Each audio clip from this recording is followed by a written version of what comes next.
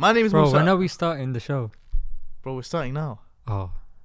My Tell name me when we start, like, proper filming. Like, We're filming right now, bro. really? Yeah. Which one is it? All three, bro. Is it all three of them? Yeah. You can look at that one, but they're not Oh. gonna see you because they're just gonna see me. Oh. Smile to Jannah. How's things, bro? Bro, please tell me you actually know my name, yeah? There's too many people that just... Hey, Smile to Jannah, tell me a joke. So tell me.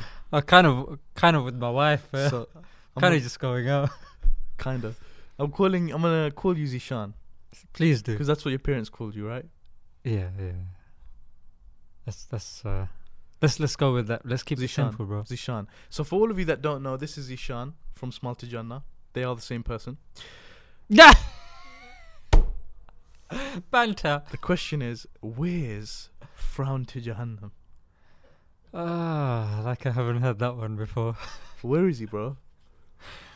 Bro, when's the last time you uploaded a video on your channel? A long time ago. Let's not talk about that right now. You're pretty consistent, aren't you?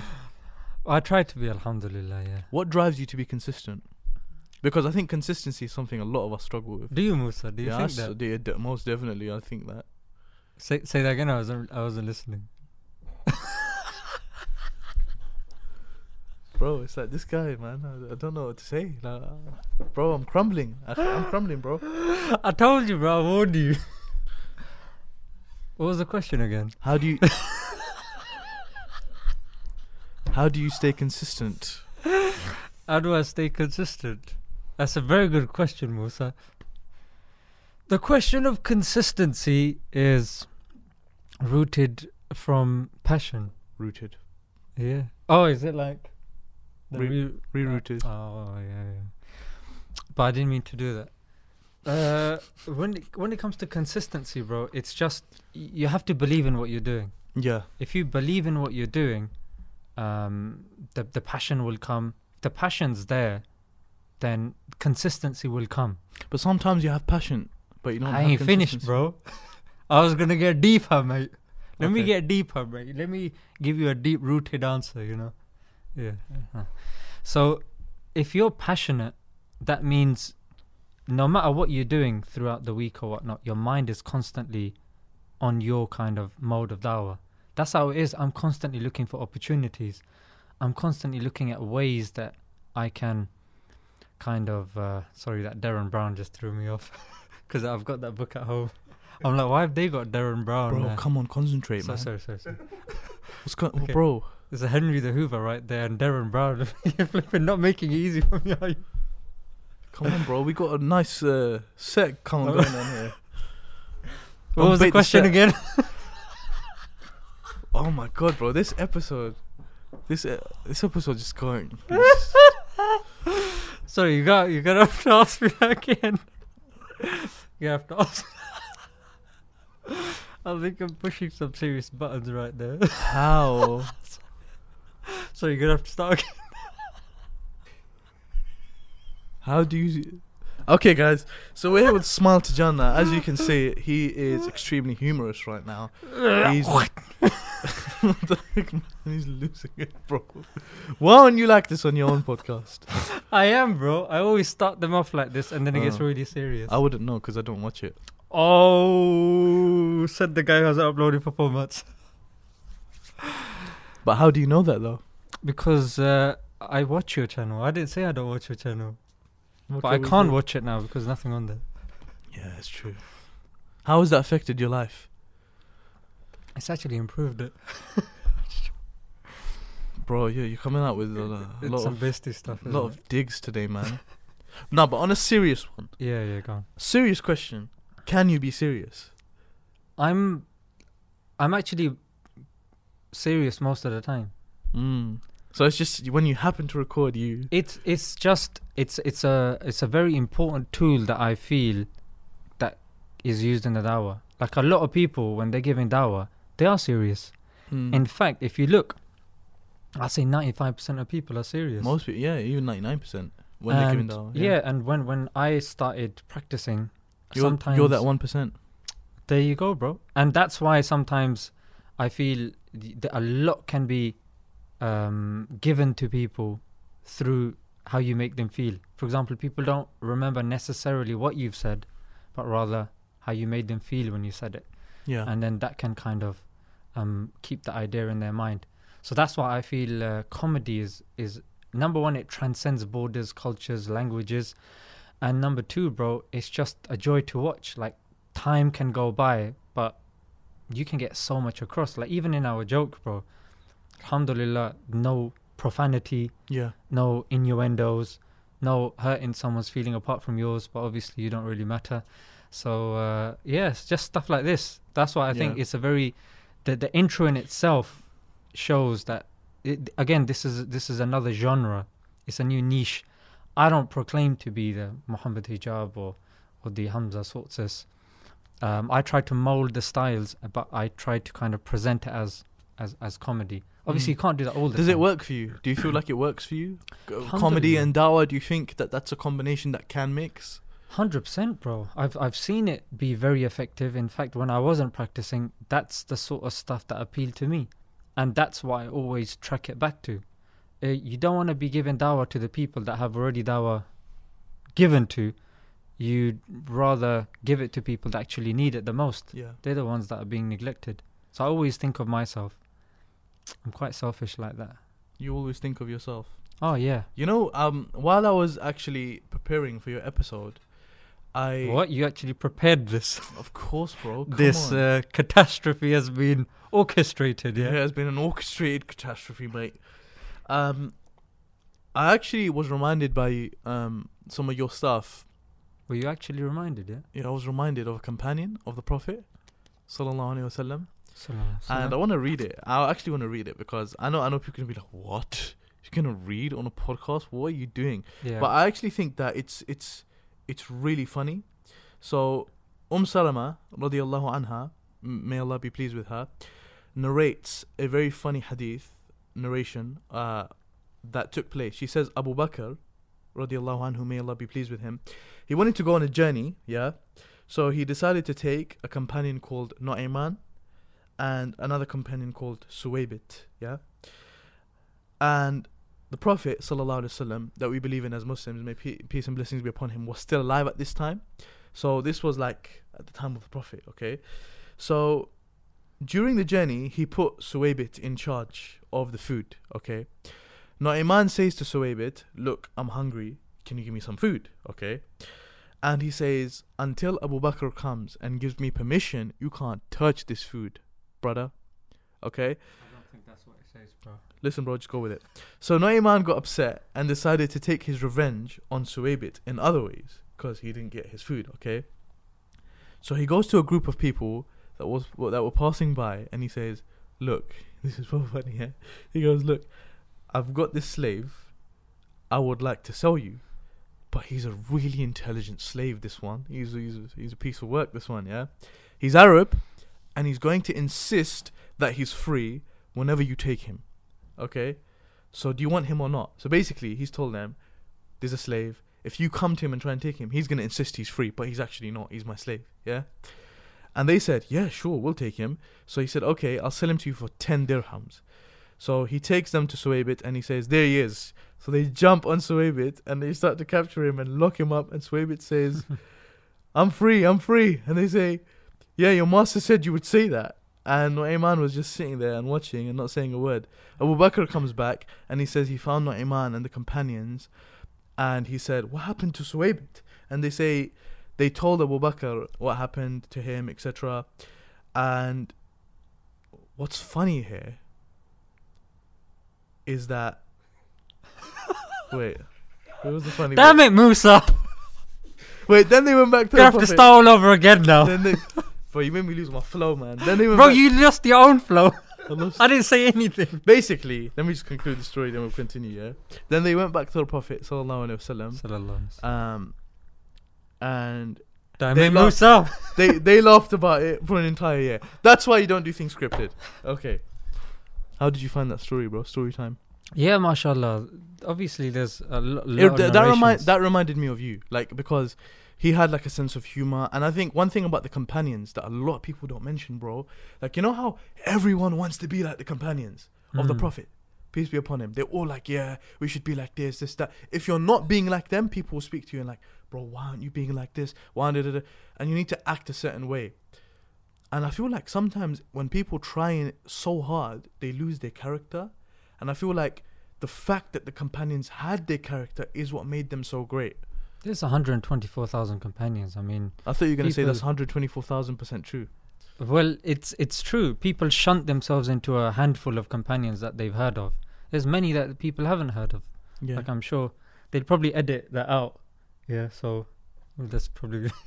don't need to talk about it that much. Because come on, bro, it's 5 minutes and you didn't even reach an effective conclusion. The conclusion is, I was reminded of you. Bro, tell me you're editing that out, yeah? I'm leaving everything in. Oh, bro, there's no editing. It's a podcast. Come on, bro. How are you going to do that? Bro, I edit my podcast, Declassified. That's why it's not real. It's on Spotify, iTunes, and SoundCloud, bro. That's why it's not a real podcast, man. Nice plug. I'm joking.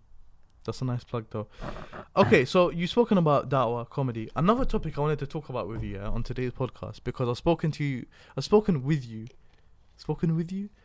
about it with you Damn it, Musa. on a podcast, yeah? Reading. Where's the question? Reading. That's a word, bro. It's not a question. So you read a lot, right? I try to, yeah. But I don't read in the traditional sense of the word. Do you feel like it's important to read? You just ignored what I said and just went on about your script, bro. Let me answer your question. You said, do I like to read? I do, but not in the traditional sense of the word. For example, I find it difficult to read. Yeah. And I can't complete entire books. Yeah. I do that as well. Like, you read half of it and then you're like, yeah. Yeah. Or what I used to do back in the days was I had to do it from page 1 to, say, page 250. But you can't do that. So what I do is I read book summaries. There's this app called Blinkist app. Wow. So what it does is it summarizes entire books into 15 minutes. It's about 9 slides, and you can even get the person to read it out to you if you're out and about. And literally, you can clock a book in 15 minutes. Really? If you're listening, you can speed it up by 1.5.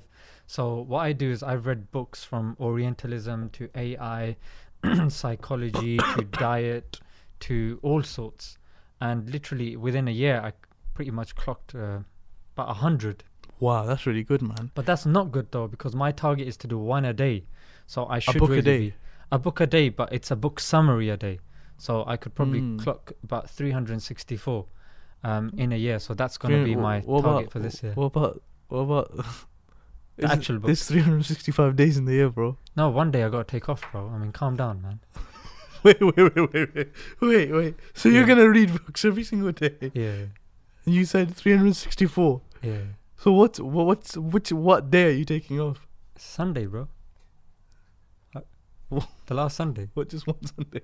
Yeah, so I got to chill out, bro. It's the end of the year. I got to celebrate, isn't it? Are you sure it's not Christmas? Bro, astaghfirullah. It's the last day, is it? You got to take the wife out on New Year's Eve. Bro, that's very interesting. You take out one day. Yeah. One Sunday. Yeah.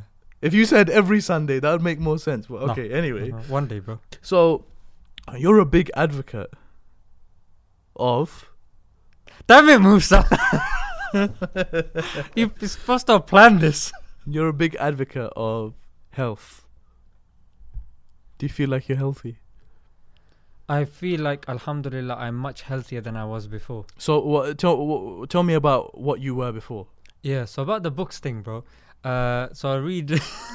Why are you going back to the books now? That's because I had a point to make. Then why did you just dead it? What? Oh, did I? Yeah. I'm not used to these podcast things. No. So book summaries, yeah? Okay. I do book summaries. And then now, the more I see Muslims being targeted, the more I'm seeing us being affected. And you realize, you know what? Why is it that when I get asked something, flipping, I can't answer it? Bro, I'm being the means of people going further away from the deen. So me being more enlightened in a particular subject would mean somebody else would come closer to the deen. So Okay. so me realizing that, I was like, you know what, I need to invest in some books. But you can't get them from W.H. Smith's. You're going to have to look at alternative media, look at alternative interviews. It's like Howard Zen said, go to the dark corners of the library. And that's how you're going to know these authors. You can't rely on mainstream as soon as you enter W.H. Smith. Like, I find that half price. inspirational, bro, because Thank you, Hamza. have you, Sorry. Ali. Musa? Oh, Musa, yeah. So you tell me you don't know my name when you're on the podcast? Bro. Of course I know your name. What was that This again? is just getting worse and worse, isn't it? No, but Look, Hamza. Look. Let's on keep the it books, going. yeah. On the books. So, were you always like this in the sense No. that you were always interested in reading, or like? School for me killed books, bro. They killed books for me, because I was working, I was studying only for an exam, and that exam every year there'd be some sort of exam, Yeah. GCSE, then A level, then degree. Bro, I'm sick and tired of studying for exams. I didn't really appreciate what I was learning. I just had to do it because I had the pressure to get certain grades. It's only when, alhamdulillah, I got those grades. I'm not saying don't, get those grades, because you Yeah, need yeah. it with this But you're saying society that we're because living you in. had that pressure, you struggled to. To internalize just a lot of it. enjoy it, bro. Like Mhm. now I'm actually studying things. Like at uni, you're doing stuff that has been prescribed for you. After I left uni and all that, I'm studying what is useful for me. So I can probably learn more in a year that I could in like 10 years at school and at uni. But that's only if you know which authors to go for. Like, okay, if I'm to look at UK history, I'll go for, say, Mark Curtis. If I'm to go into foreign policy, I'd look at Noam Chomsky, John Pilger, and these guys. So again, you can get like a large concentration of information to do with you, to do with your background, to do with your culture, to do with your religion. And it's more concentrated than studying a abstract course for 3 years and coming out with maybe like a couple of months that's really useful to you. So the books were killed, and in fact it was Malcolm X that kind of inspired me to read, because when he was in prison, You read a lot. he read a lot, but he was finding it very difficult. So what happened was he started copying out definitions, and because he was there kind of with books, I mean, you only have books and the gym, and in gym, you know, in gym, in prison. in prison, yeah. And that's literally what it is. So that's what he did. He started writing down definitions. He started, going to the end of the prison, where the bars are. When they would close the lights at 10 o'clock, he would go and you'd carry on reading, because they put the lights out. And that's how they say, he got the glasses and his vision got weak. And then when he came out, bro, he wasn't really educated through the traditional system, but he was able to kind of shake the entire system to its core, because he knew exactly where to direct his energy. And now with what's happening to Muslims, bro, if today and now this doesn't inspire you to become more practicing, bro, then I don't know what time will. Because there came a time I was ignoring all this. Let me not get into politics. Let me not get into kind of our history and whatnot. Bro, it's necessary. It's very, very important to be balanced and nuanced in terms of your Islamic knowledge and in terms of your secular knowledge. Your secular knowledge as well. To have that balanced view. Yeah. And bro, I've had to learn that the hard way. And even when you listen to people like Nigel Farage, they're referencing history as well, that we can't alienate these people because history teaches us. And why is that when people come to us, bro, there came a time that it would affect my iman, bro. When people said, and me switching on the TV, oh, Muslims doing this, coming across people in the streets, shouting abuse, oh, Muslim. I didn't know what to say to them. So you felt this like, you couldn't feel proud of your Islam kind of thing. Bro, I was questioning it, like, why is it always bloody Muslims? These bloody Muslims. Like, even I started thinking, flipping, why is it always us? Yeah. Because there was a certain narrative that was shunted upon me to force me into jumping into these books and listening to these alternative interviews that made me kind of think, you know what? Terrorism in itself is very broad. And why is it that only a specific type of terrorism is constantly being shunted upon me? Wow. There's so much. And it's only when I started broadening my knowledge, it helped my iman, it helped my dawah, it helped me as an individual. So books have played an integral part. Wow. And the thing is, bro, there's many people that we won't be able to sit with, benefit from.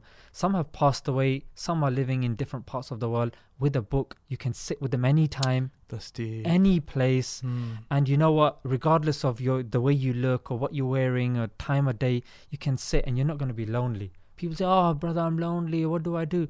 Pick up a book. Learn. Loneliness is a blessing. It's called creative solitude. A lot of these people like Einstein and Tesla, they really utilize their creative solitude, and that's the time, bro. That's amazing, And man. even according to hadith, we're told, make use of your free time before preoccupation. We're all going to become preoccupied at one time or another. Make the most of it. Bury yourself in the books. Go to YouTube. Learn softwares. There's literally series upon series, and you can learn softwares and start the dawah yourself. But again, first you need that drive. For me, that drive was people attacking me, attacking my faith, my identity. So that's what I saw. I found solace in these books, especially self-help. When I was in a really deep, dark place, I had to go to these books and really understand, how does my mind work? Why am I thinking like this? I had to reprogram the way I thought. And it is, like, I know I've been bumbling for a long time. No, this is deep stuff, bro. It's, these sorts of things make you question a lot of things. I think it's amazing because if someone was to just outwardly, on a very basic level, go on your channel, check out the stuff that you do, they'd see someone who's really, really funny, see someone who's cracking a lot of jokes, they see someone that's saying... Jazakallah, Musa. And no, but bro, honestly, they might not think that there's a lot of background behind this. Do you get it? But it's like, behind every person that's doing something admirable, there's going to be times like this, like what you're talking about, times where you felt low, you felt out of it, you feel like, what is going on here? So that's really, really deep, bro. And it's amazing how that's inspiring you to give your da'wah. I wanted to actually ask you a question, because I think a lot of people might relate to this. A lot of Muslims nowadays, especially Muslim youth, they feel like they can't identify with Islam. They feel almost shy to identify with Islam, in the sense that when someone asks, it's such a common thing, bro. The guy changing his name from Muhammad to Mo, Bilal to Bill. They can't identify themselves with the version of Islam that's been portrayed to them. Okay. Islam itself has many dimensions, but again, if you even look at Orientalism, there's a really good book by Edward Said, and the kind of way Islam, the Orient, is portrayed, bro, there's an entire psyche and a psychology behind it, and we're still living in the after effects of that. I wouldn't even say after effects. After effects insinuates that something is no more. But if you actually look into it, bro, these things go very deep rooted.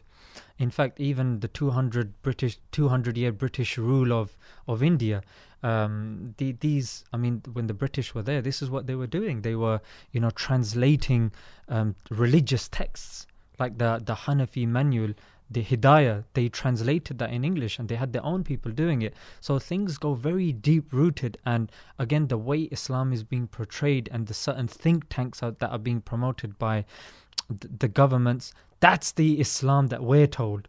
The Islam that's there from the Quran and the Sunnah as interpreted by the Salaf, that is becoming very dilute. In fact, even if you look in Dawah, for example, I used to see, how comes Abu Bakr, Umar, their beards come to their chests, and when they're crying, your hair accounts, and, their attire is different, and their way of life is different. But when I see people on YouTube or whatnot, they look very different, but they're telling me about Islam. And when I see people being portrayed by the BBC or whatnot as the ideal Muslim, they don't look like the ideal Muslim. They're not talking like the ideal Muslim. So what do? Do I sit back, complain, and just sit with my chacha or my chachi and, just complain with my aunt and uncle? Or do I get off my backside and do something about it? And that's with YouTube, like literally on your phone, bro. There's an app you can literally record and publish a podcast. Yes, SoundCloud allows you 3 hours free footage. YouTube is free. Social media is free. Phones have HD cameras that you can record stuff. Like, it's there. Just invest in yourself, and you can put out such amazing messages out there. And that's what I try to do as well. That, okay, I'm not happy with the way this is portrayed, but you know what? Why don't I, go forward, step up and do it? And that's why I would never, compromise certain things, and may Allah keep me steadfast. And that's the kind of mentality behind why I did that. That's crazy, man. That's really, really interesting, bro. Jazakallah khair for going into that, because may Allah reward you, because I think it's very thought provoking for a lot of people as well, especially people in a dark place. You know, a lot of us find ourselves in dark places, and one of the things that's really helped me in my dark places is going into books, is reading. Like, that's one thing. It's like taking me away. I remember the other day, I was at the library all day, and I was just like, for the first time, I felt like, wow, I was in my zone. Like, I got up to pray, and I was like, man, I was just in my zone there. Like, it's like I was out of this world and just like deep in a topic. And sometimes you feel like you're there, like when you're reading about situations. And I think it's very liberating, man. Knowledge is very liberating, and it's definitely a good companion for a lot of people to start reading. You know, if there's one thing you'd say to people, I want to conclude this topic on with one question, yeah, unless you have more to say on it. What's one thing you'd advise people watching, because I assume we're going to have a lot of young people watching, with getting on this path of reading? Because a lot of people find it difficult. So how could you advise people to read, to start? Where could someone start? First of all, understand why. It's important to know your why. Simon Sinek's written an entire book about knowing your why. And, you know, any muhaddith worthy of his name, actually, I'm not going to say that, any prominent muhaddith like Imam Bukhari or... What's a muhaddith? A scholar of hadith. Yeah. They start off their hadith compilations with the hadith pertaining to intention. So knowing why you're doing something is very, very important. And the thing is, with books, you have to understand, if you are not reading, there's nothing being inputted into you, there's going to be nothing coming out. What you put in is what you get out. That's very important. Wow. When you're born, you're told knowledge is being inputted into you, how to walk, how to talk, what this object is, what that object is. If you don't know what that third object is, bro, it doesn't exist to you. It's not, you can't use it, you can't defend yourself against it. That's why a child will go towards the fire. That's why the child will put his hand into a exposed wire. So if we don't know the dangers behind something, how on earth are we going to protect ourselves from it? That's why, bro, it's important to understand that this can only be given through books. Noon wal qalami wa ma yasturun. Yeah, Allah swears by the pen. Yeah, the pen was created. It was amongst the first creations. Iqra, read. We're a nation that have been instructed, commanded to read. And it goes without saying that if you are not reading, you're opening yourself to manipulation. And not reading fiction books, reading non-fiction, but non-fiction, reliable, nuanced, balanced books also as well. Because it's not just, we're told, oh no, it's important to read, and we finally get on to reading and we find out what we're reading is, you know, leading us astray. Yeah. So it's important to understand what you're reading as well.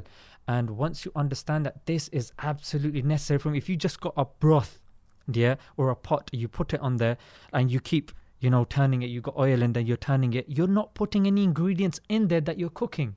Put books, yeah, put books in your mind and then, you know, shake the ladle or whatever, and then you're going to get a nice dish at the end of it. So similar thing applies to books. Understand why. Once you know that it's absolutely necessary to have this, be articulate in when you talk. Know where you're talking from and know your references. Be taken seriously. Muslims in the past were polymaths. Yeah, Ibn Sina, all these guys, they were polymaths. Today you got one Muslim, I just know engineering blood. I just know I'm a chef blood. Yeah, be a chef, be an engineer, be a plumber, be flipping everything, bro. Master, you know, jack of all trades, master of none. This is from our history. But yet, you know, we have a very closed view of life. Bro, there are human beings that have literally revolutionized the world. Individuals, the potential that we harbor is great, but it's very important for the powers that be to tell us, no, you can't do that much, no, you have to do this, you have to go through. The systems have been put in place when you can literally break out these systems. The systems are meant to support you, not restrict you. But anyway, bro, I don't know. That's deep, man. You went really deep there. I think if someone hears this and doesn't like think to start reading at least, it's going to be like, I think they really need to think about like what they're doing and stuff like that. Any book recommendations to start? Like, what's the first book you'd recommend someone read? To start, I would suggest ask yourself what your hobby is. What do you like doing? Go and pick a book that you like. Yeah, that will get the ball rolling. Firstly, when you see these world's strongest men pulling the lorry, at the start, it's very difficult. So at the start, to get the ball rolling, you're going to have to train your mind to sit there in silence. We're not used to, because of constant use of zzz, zzz, oh, can you do this? Oh, I need to go to work. I need to come back now. We're living in a very fast-paced world. So to silence the mind... And to sit down for like 20 minutes is hard. It's not easy. Definitely. And if I recommend something, it's not going to work out. So it has to be something that you find passionate. Tailored. Yeah, and you go to the shop yourself. Yeah, go to the library. Yeah, spend a good 15-20 minutes. Find a book that you're interested in. Oh, what was that? Showing a bit of love, bro. Oh, Jazakallah. Midway through the podcast. Oh. Bro, I wanted to... Speaking of love, you recently got married. That was so... This is me showing love, brother. That brings me to my next point. Damn it, Musa. Go on, bro. Speaking of getting married, go on. How long ago did you get married? Alhamdulillah, it's been about a year now. Really? Yeah. Wow, to me it seems like a couple of months, man. Yeah. The nikah happened about a year ago. MashaAllah. But my wife moved in about half a year ago. How's that been? How has your life changed since before being married and after? I don't know. This might be one of the things you guys might have to edit out, but me not being married... Don't worry, bro. Me not being married was one of the things that facilitated my dark place. Like, not being married was very hard, bro. I would say it's one of the hardest things I've ever had to go through in my entire life. Wow. Why? Because a lot of people, they want to get married, but why are you describing yours as like some really... It was just difficult finding the right partner, and that whole process of finding someone, and you think, oh no, he knows someone. But the thing is, when you're on the dawah scene, you have to be very careful. You can't respond to certain messages in a certain way for fear of it being screenshotted and exposed, and you don't want it to be a stain on your dawah.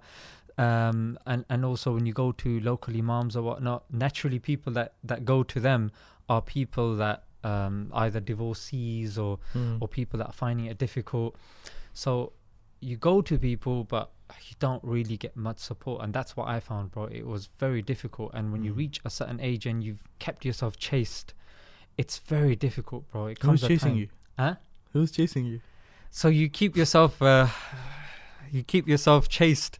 And you try to follow the sunnah as much as possible, and it becomes very difficult, bro. And it affects you. It affects you physically. It affects you mentally. It's very difficult. And how long did that dark period for you last? Bro, on a couple of years, bro. Like when it was really bad.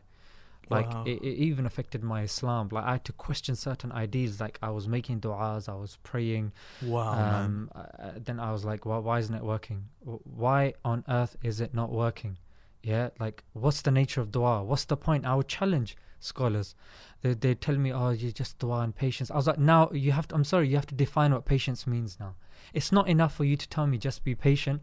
Define to me what patience is. Yeah. I'm sick and tired of these abstract words that are just kind of plonked out there now. I need to know practically how it's done. What do I do? What do I do? What does it mean? How do I do it? I'm making dua. Why is it not being accepted? What do I need to do for it to be accepted? I think this is very relevant, man, because nowadays, even though you're a little bit older than myself, nowadays, from such a young age, from like the age of 17, 18, it is extremely common and rife in the Muslim community that everyone wants to get married. Everyone wants to get married. It's a topic of discussion. Every 17-year-old, 18-year-old wants to get married. I would disagree with that. Onwards. Wow, how comes? Why would you disagree? I would say the sanctity of marriage is decreasing a great deal. I would say, and I think it depends what crowd you're looking at. I think amongst I'm speaking about practicing kids, like Muslims, because they turn to marriage. Yes, you're right. Generally speaking, the sanctity of marriage is like seen as a side thing. It's something you see you do when you're 30 or 40. Yeah. Oh, my aunt is asking, are you getting married again? You know those memes that go around. But for someone to be like the age of 24 and 25 and not want to get married, there's something dodgy going on there. Yeah, there's Really? Do you think so? Because some people just... It's a very low percentage, bro. But scientifically, if you look at the mechanism of the man, Yeah. you need, it's a requirement of the physical body for you to get married. For you to say otherwise, something, maybe something dodgy is going on, or just your mind is preoccupied by something else or whatnot. Obviously, I'm trying to assume the best, but let's be practical here, yeah? Let's not beat around the bush. So those people that say, oh, yeah, still looking for someone, I'm not ready to get married. Fear Allah, sort your life out and get married. But the thing is, one thing I would also say as well is if you turn towards Allah, eventually... you will get an answer. No, it's not even that. It's like, وَهُوَ يَتَوَلَّى الصَّالِحِينَ.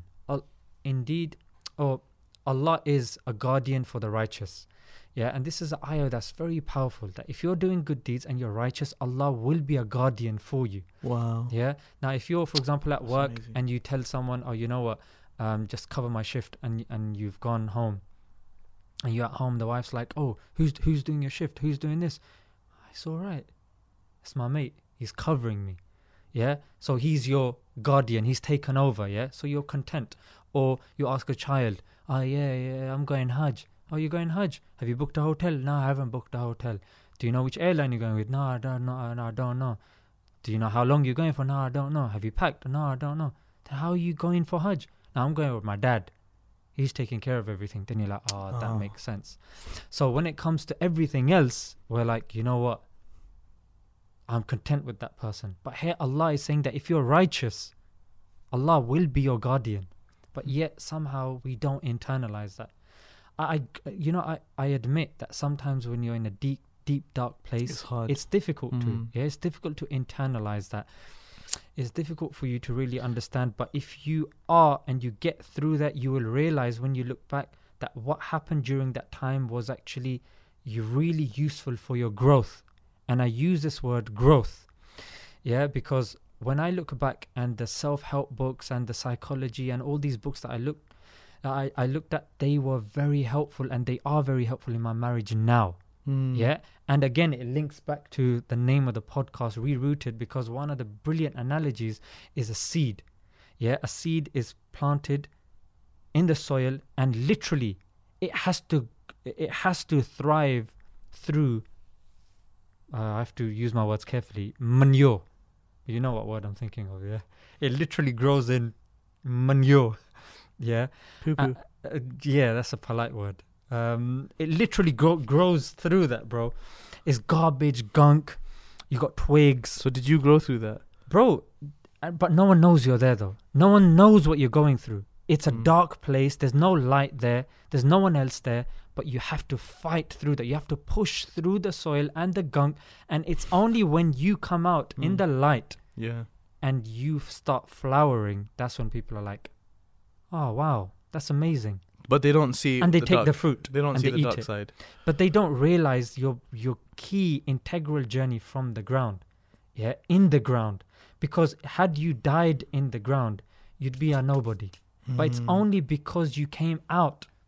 That's when you even came into the vision of the other people. But the sad reality is a lot of us, we wither away and we die. Yeah. And that's why it was very important, that dark time facility. And that's why Umar radiallahu anh is a saying that's attributed to him. Sometimes people with the worst pasts make the best futures. Yeah. And sometimes I definitely look back and I learned a lot through that dark period, because it helped kind of rationalize, organize a lot of these beliefs. It's like hope. And I think what you're saying, bro, is really hopeful. It's giving hope to all of those young Muslims going through the kind of stuff that you're talking about. Because it's not just you, akhi. I've been through very dark times, like really dark. And it's funny because both of us are online. People wouldn't expect it. People would not expect that of you. Do you get it? And it's you that knows what you're going through, and Allah, and maybe some people around you that know really how much you're struggling. And I think this is beautiful because it's a message of hope that just even from what you're saying, so much hope can be gathered from that. That look, you're going through this, but this is your growth. In 5 years. And you know what the crazy thing is, bro? There's a statement of Ibn Taymiyyah, rahimahullah. May Allah have mercy upon him. He was a great scholar from Islam of the past, for anyone that doesn't know. And he mentioned something. In Arabic, it says, Sahibul hajjati a'ma. And in English, that's translated as, the friend of need is blind. The friend of need is blind. So what that means is, let's say you're going through a situation and you really want to get married, you really want to get married, you really want to get married, you really want to get married. Bro, you don't care about how Allah's blessed you with a beautiful car. You don't care about how Allah's blessed you with a beautiful house. You don't care about how Allah's given you a beautiful home, a beautiful mother to go home to, you know, who's looking after you. You become very narrow-minded, yeah. All you're focused on is your need. Yeah. A friend of need is blind. Profound, yeah. So because you have that need, you're blind to everything else. As soon as that need is fulfilled, bro, you can tell us, like, as soon as that wife came into your life, everything else probably... Second, what? Oh, Sorry? yeah, it's true, yeah. As soon as your wife came into that picture... Yeah, I didn't start thinking of a second wife. That would have been preposterous. Yeah. as soon as that need was fulfilled, do you feel like everything else started becoming clearer around you? It was a very big obstacle that was in the way. And alhamdulillah, for me, it was very important. So how would you advise people going through, you know what, bro, what you went through, that specific thing, a lot of people go through it. A lot of people. They go. I know a brother, sorry to interrupt. Yeah. I know a brother, he's like 19 years old and he's going through this. It's true. The thing is, there's also become a kind of, people don't understand that there's a nizam of Allah, yeah? What does that mean? It means there's a procedure. For example, there's a procedure in everything. Yeah, if you are to switch off a fan, yeah, you must do it from the mains. Yeah, if you try to do it from the blades, you're gonna cut your hands. It's gonna spoil the entire system. There's a way things are done, basically. There's an order in which things are done.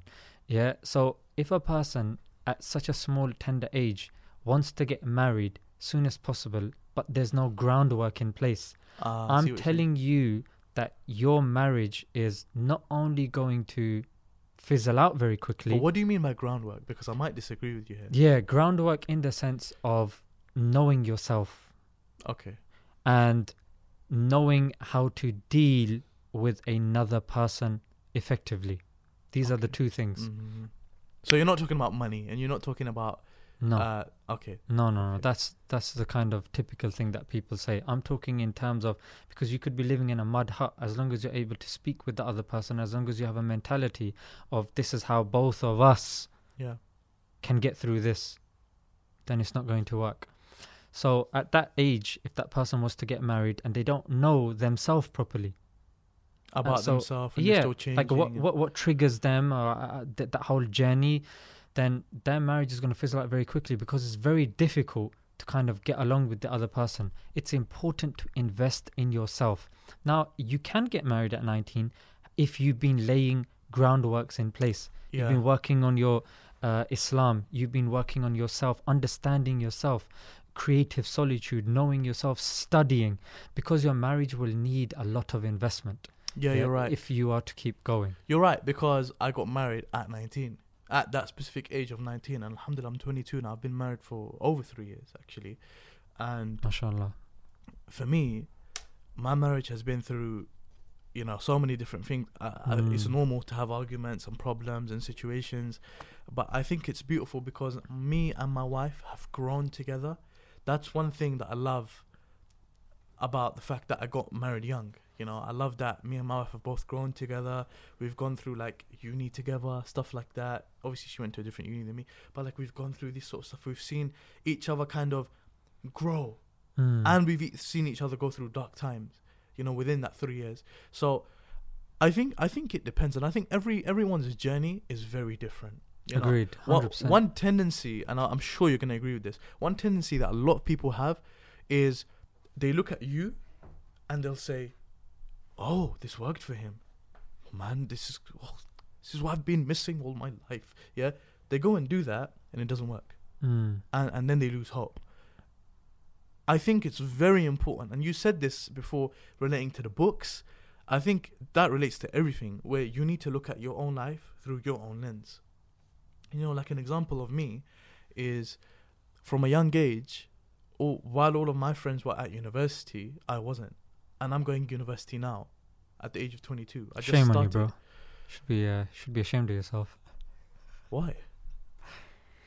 You're proper Lafunga guy, isn't it?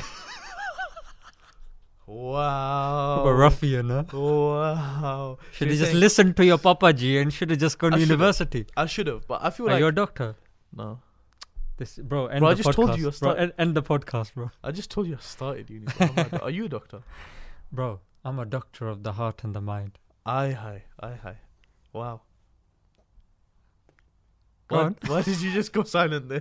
Bro, you're the host, bro. this You is- have to guys, keep this going. This has been such an awkward podcast at times because Zishan just goes silent sometimes, and sometimes he says things that I don't know what to say back to, but it's crazy. SubhanAllah, it's been beautiful, bro.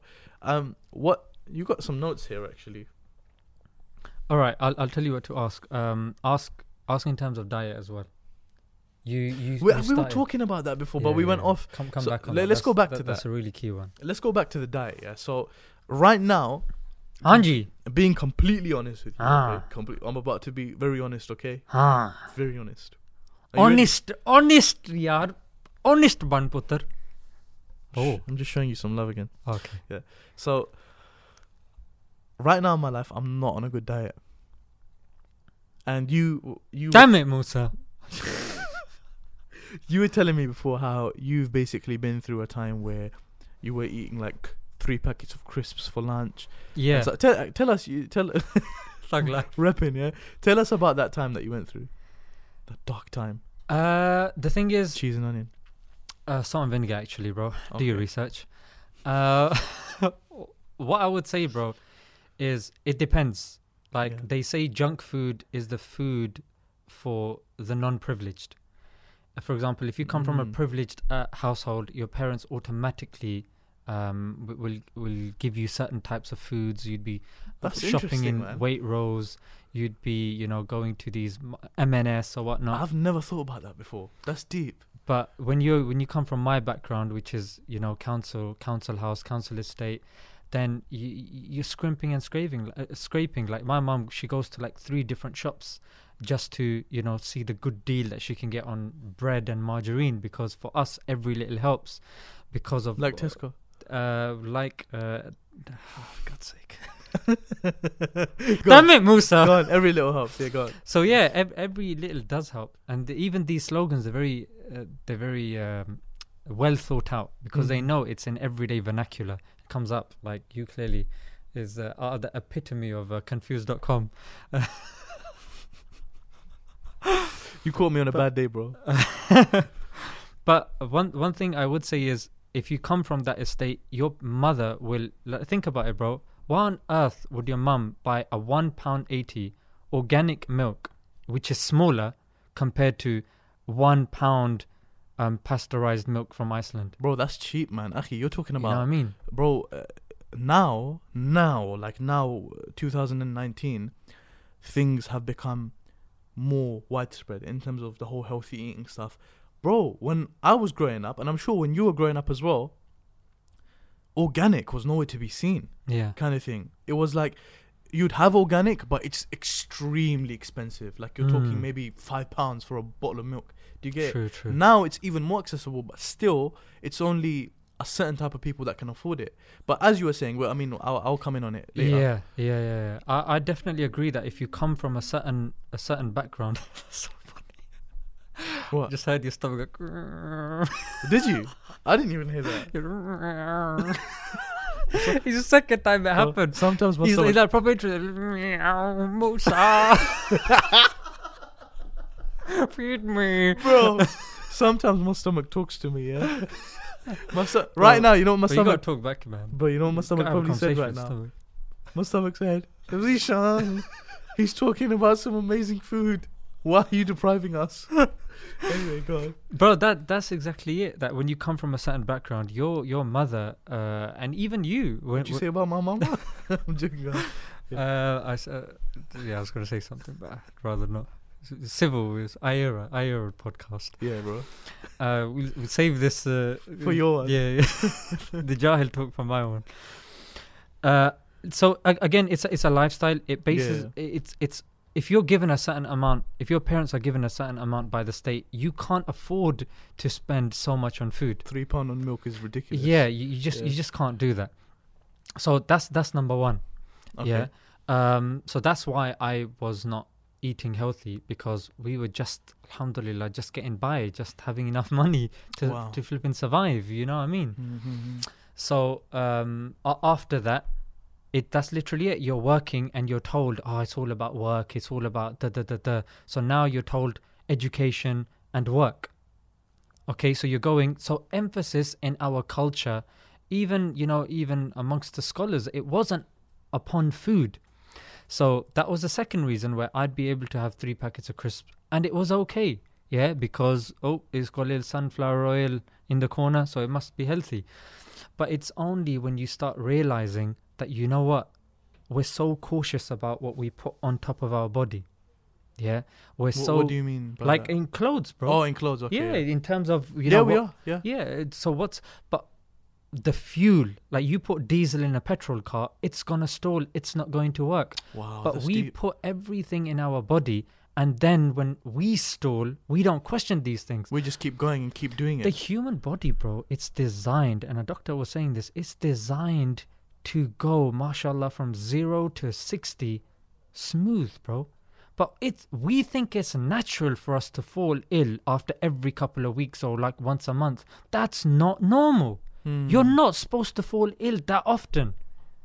But the thing is, why? Question is, why? There was a doctor who was saying that if you have 1 teaspoon of sugar, it can suppress your immune system for 3 hours. Another research that was done by Deakin University, they linked bad food diet to depression. They said that, so this was Deakin University in 2017. Subhanallah. They linked it, and they actually did a study in which they noticed that if you improve the diet of these individuals, you can improve their mood. And also, Mia Kevi-Pelto of Finland, she actually linked diet to intelligence. And that's why I often speak to people, teachers, academics, and even scholars. Sorry, not scholars, people on the dawah scene. I say, look, for us, it's very important for us to watch what we eat, because it's going to affect, number one, our energy, number two, our intelligence. Bro, am I going? Yeah. Number one, our energy. Number two, our intelligence. And number three, our mood. Food, this is proven, bro. Deakin University, the Mia Kevi-Pelto, these are just two. Okay, yeah? but that's fine. Now, you've given statistics, you've given evidence. Yeah. Did that work for you? Now, the thing is, bro, when I would come home after 2 jobs, I'd feel tired, frustrated, my energy levels were low. What would you eat at then that time? Anything and everything, bro. Then I cut sugar out totally. Okay. Yeah, totally, bro. Like what? In one go, boom. But for me, it was okay, because I kind of had to deal with my wife. I wanted her to stay in shape, but you can't be telling them, yo, you can't be, that you gotta be controlling the old 1-pack, yeah? But of course, then you gotta be sleeping on the sofa afterwards, so you can't be saying that to them. So you gotta obviously do it in a diplomatic way. So that's how I started. So I was like, look, you know what? Why don't we both do it together? Yeah. So we can both look good for each other. Yeah. So it started, but when I got into it, the rabbit hole started getting deeper, and I started seeing, you know what? These things are heavy. Like the regular milk that you drink has so many antibiotics, growth hormones. It's so damaging to you. Wow, man. White bread, sugar, the amount of wheat and stuff like this is damaging to your body. So I started looking at this, and I was like, wow, this stuff is deep. Fluoridated water affects your IQ level. I was like, damn.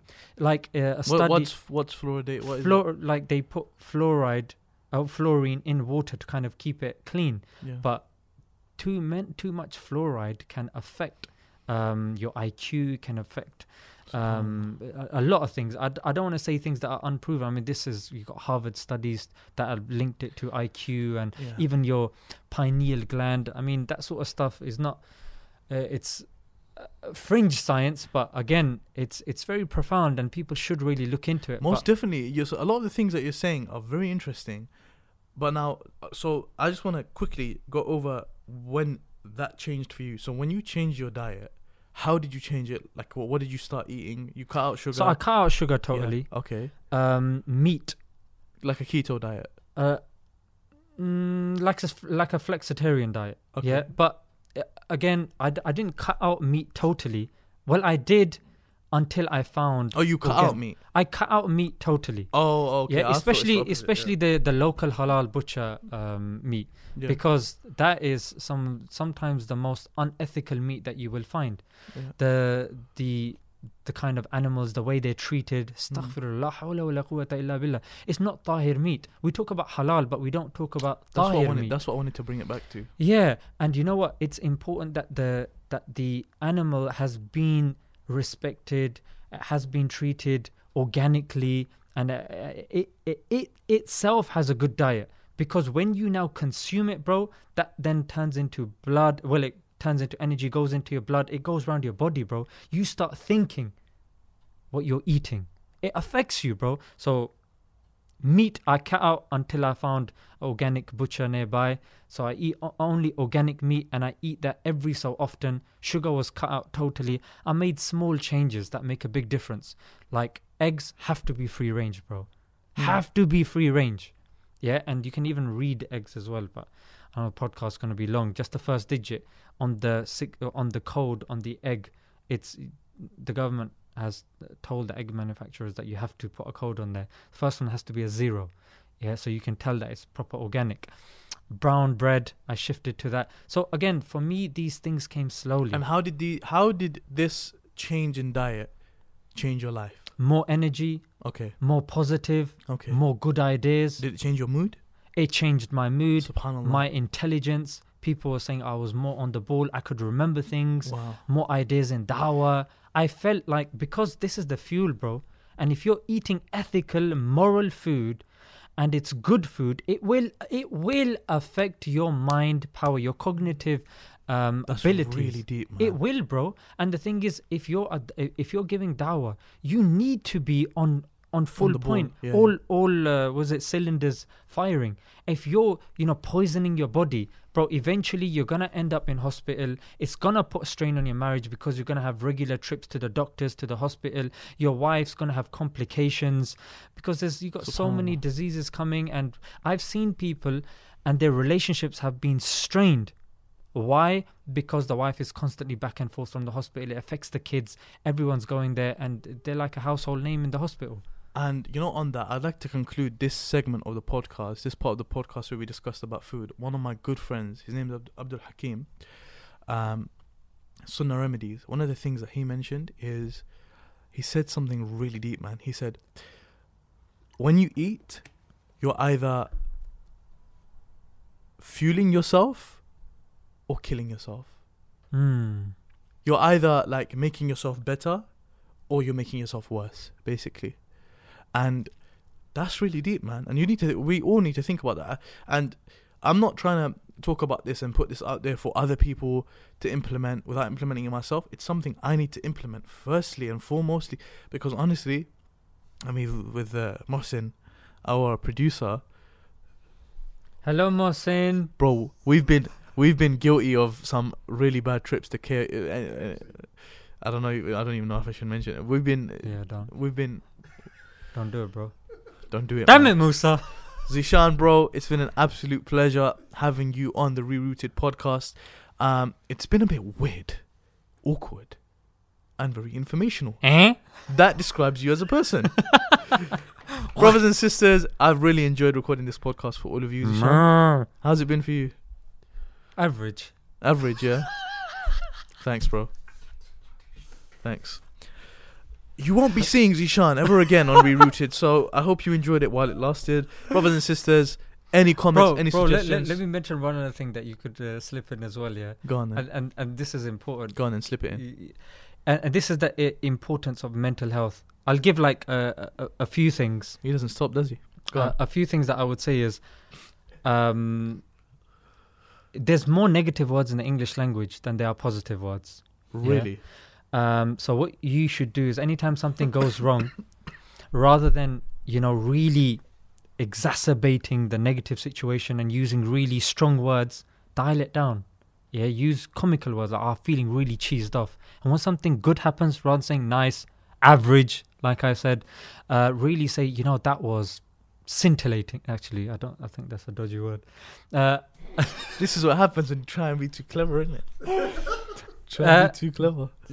Rather than Smile to Jannah. rather than saying it was good, you say it was, bro. It was amazing. It was superb, bro. It was life-changing. And I hope that this podcast was that for you. And you know what? Also, it's important, and I'm going to end with this.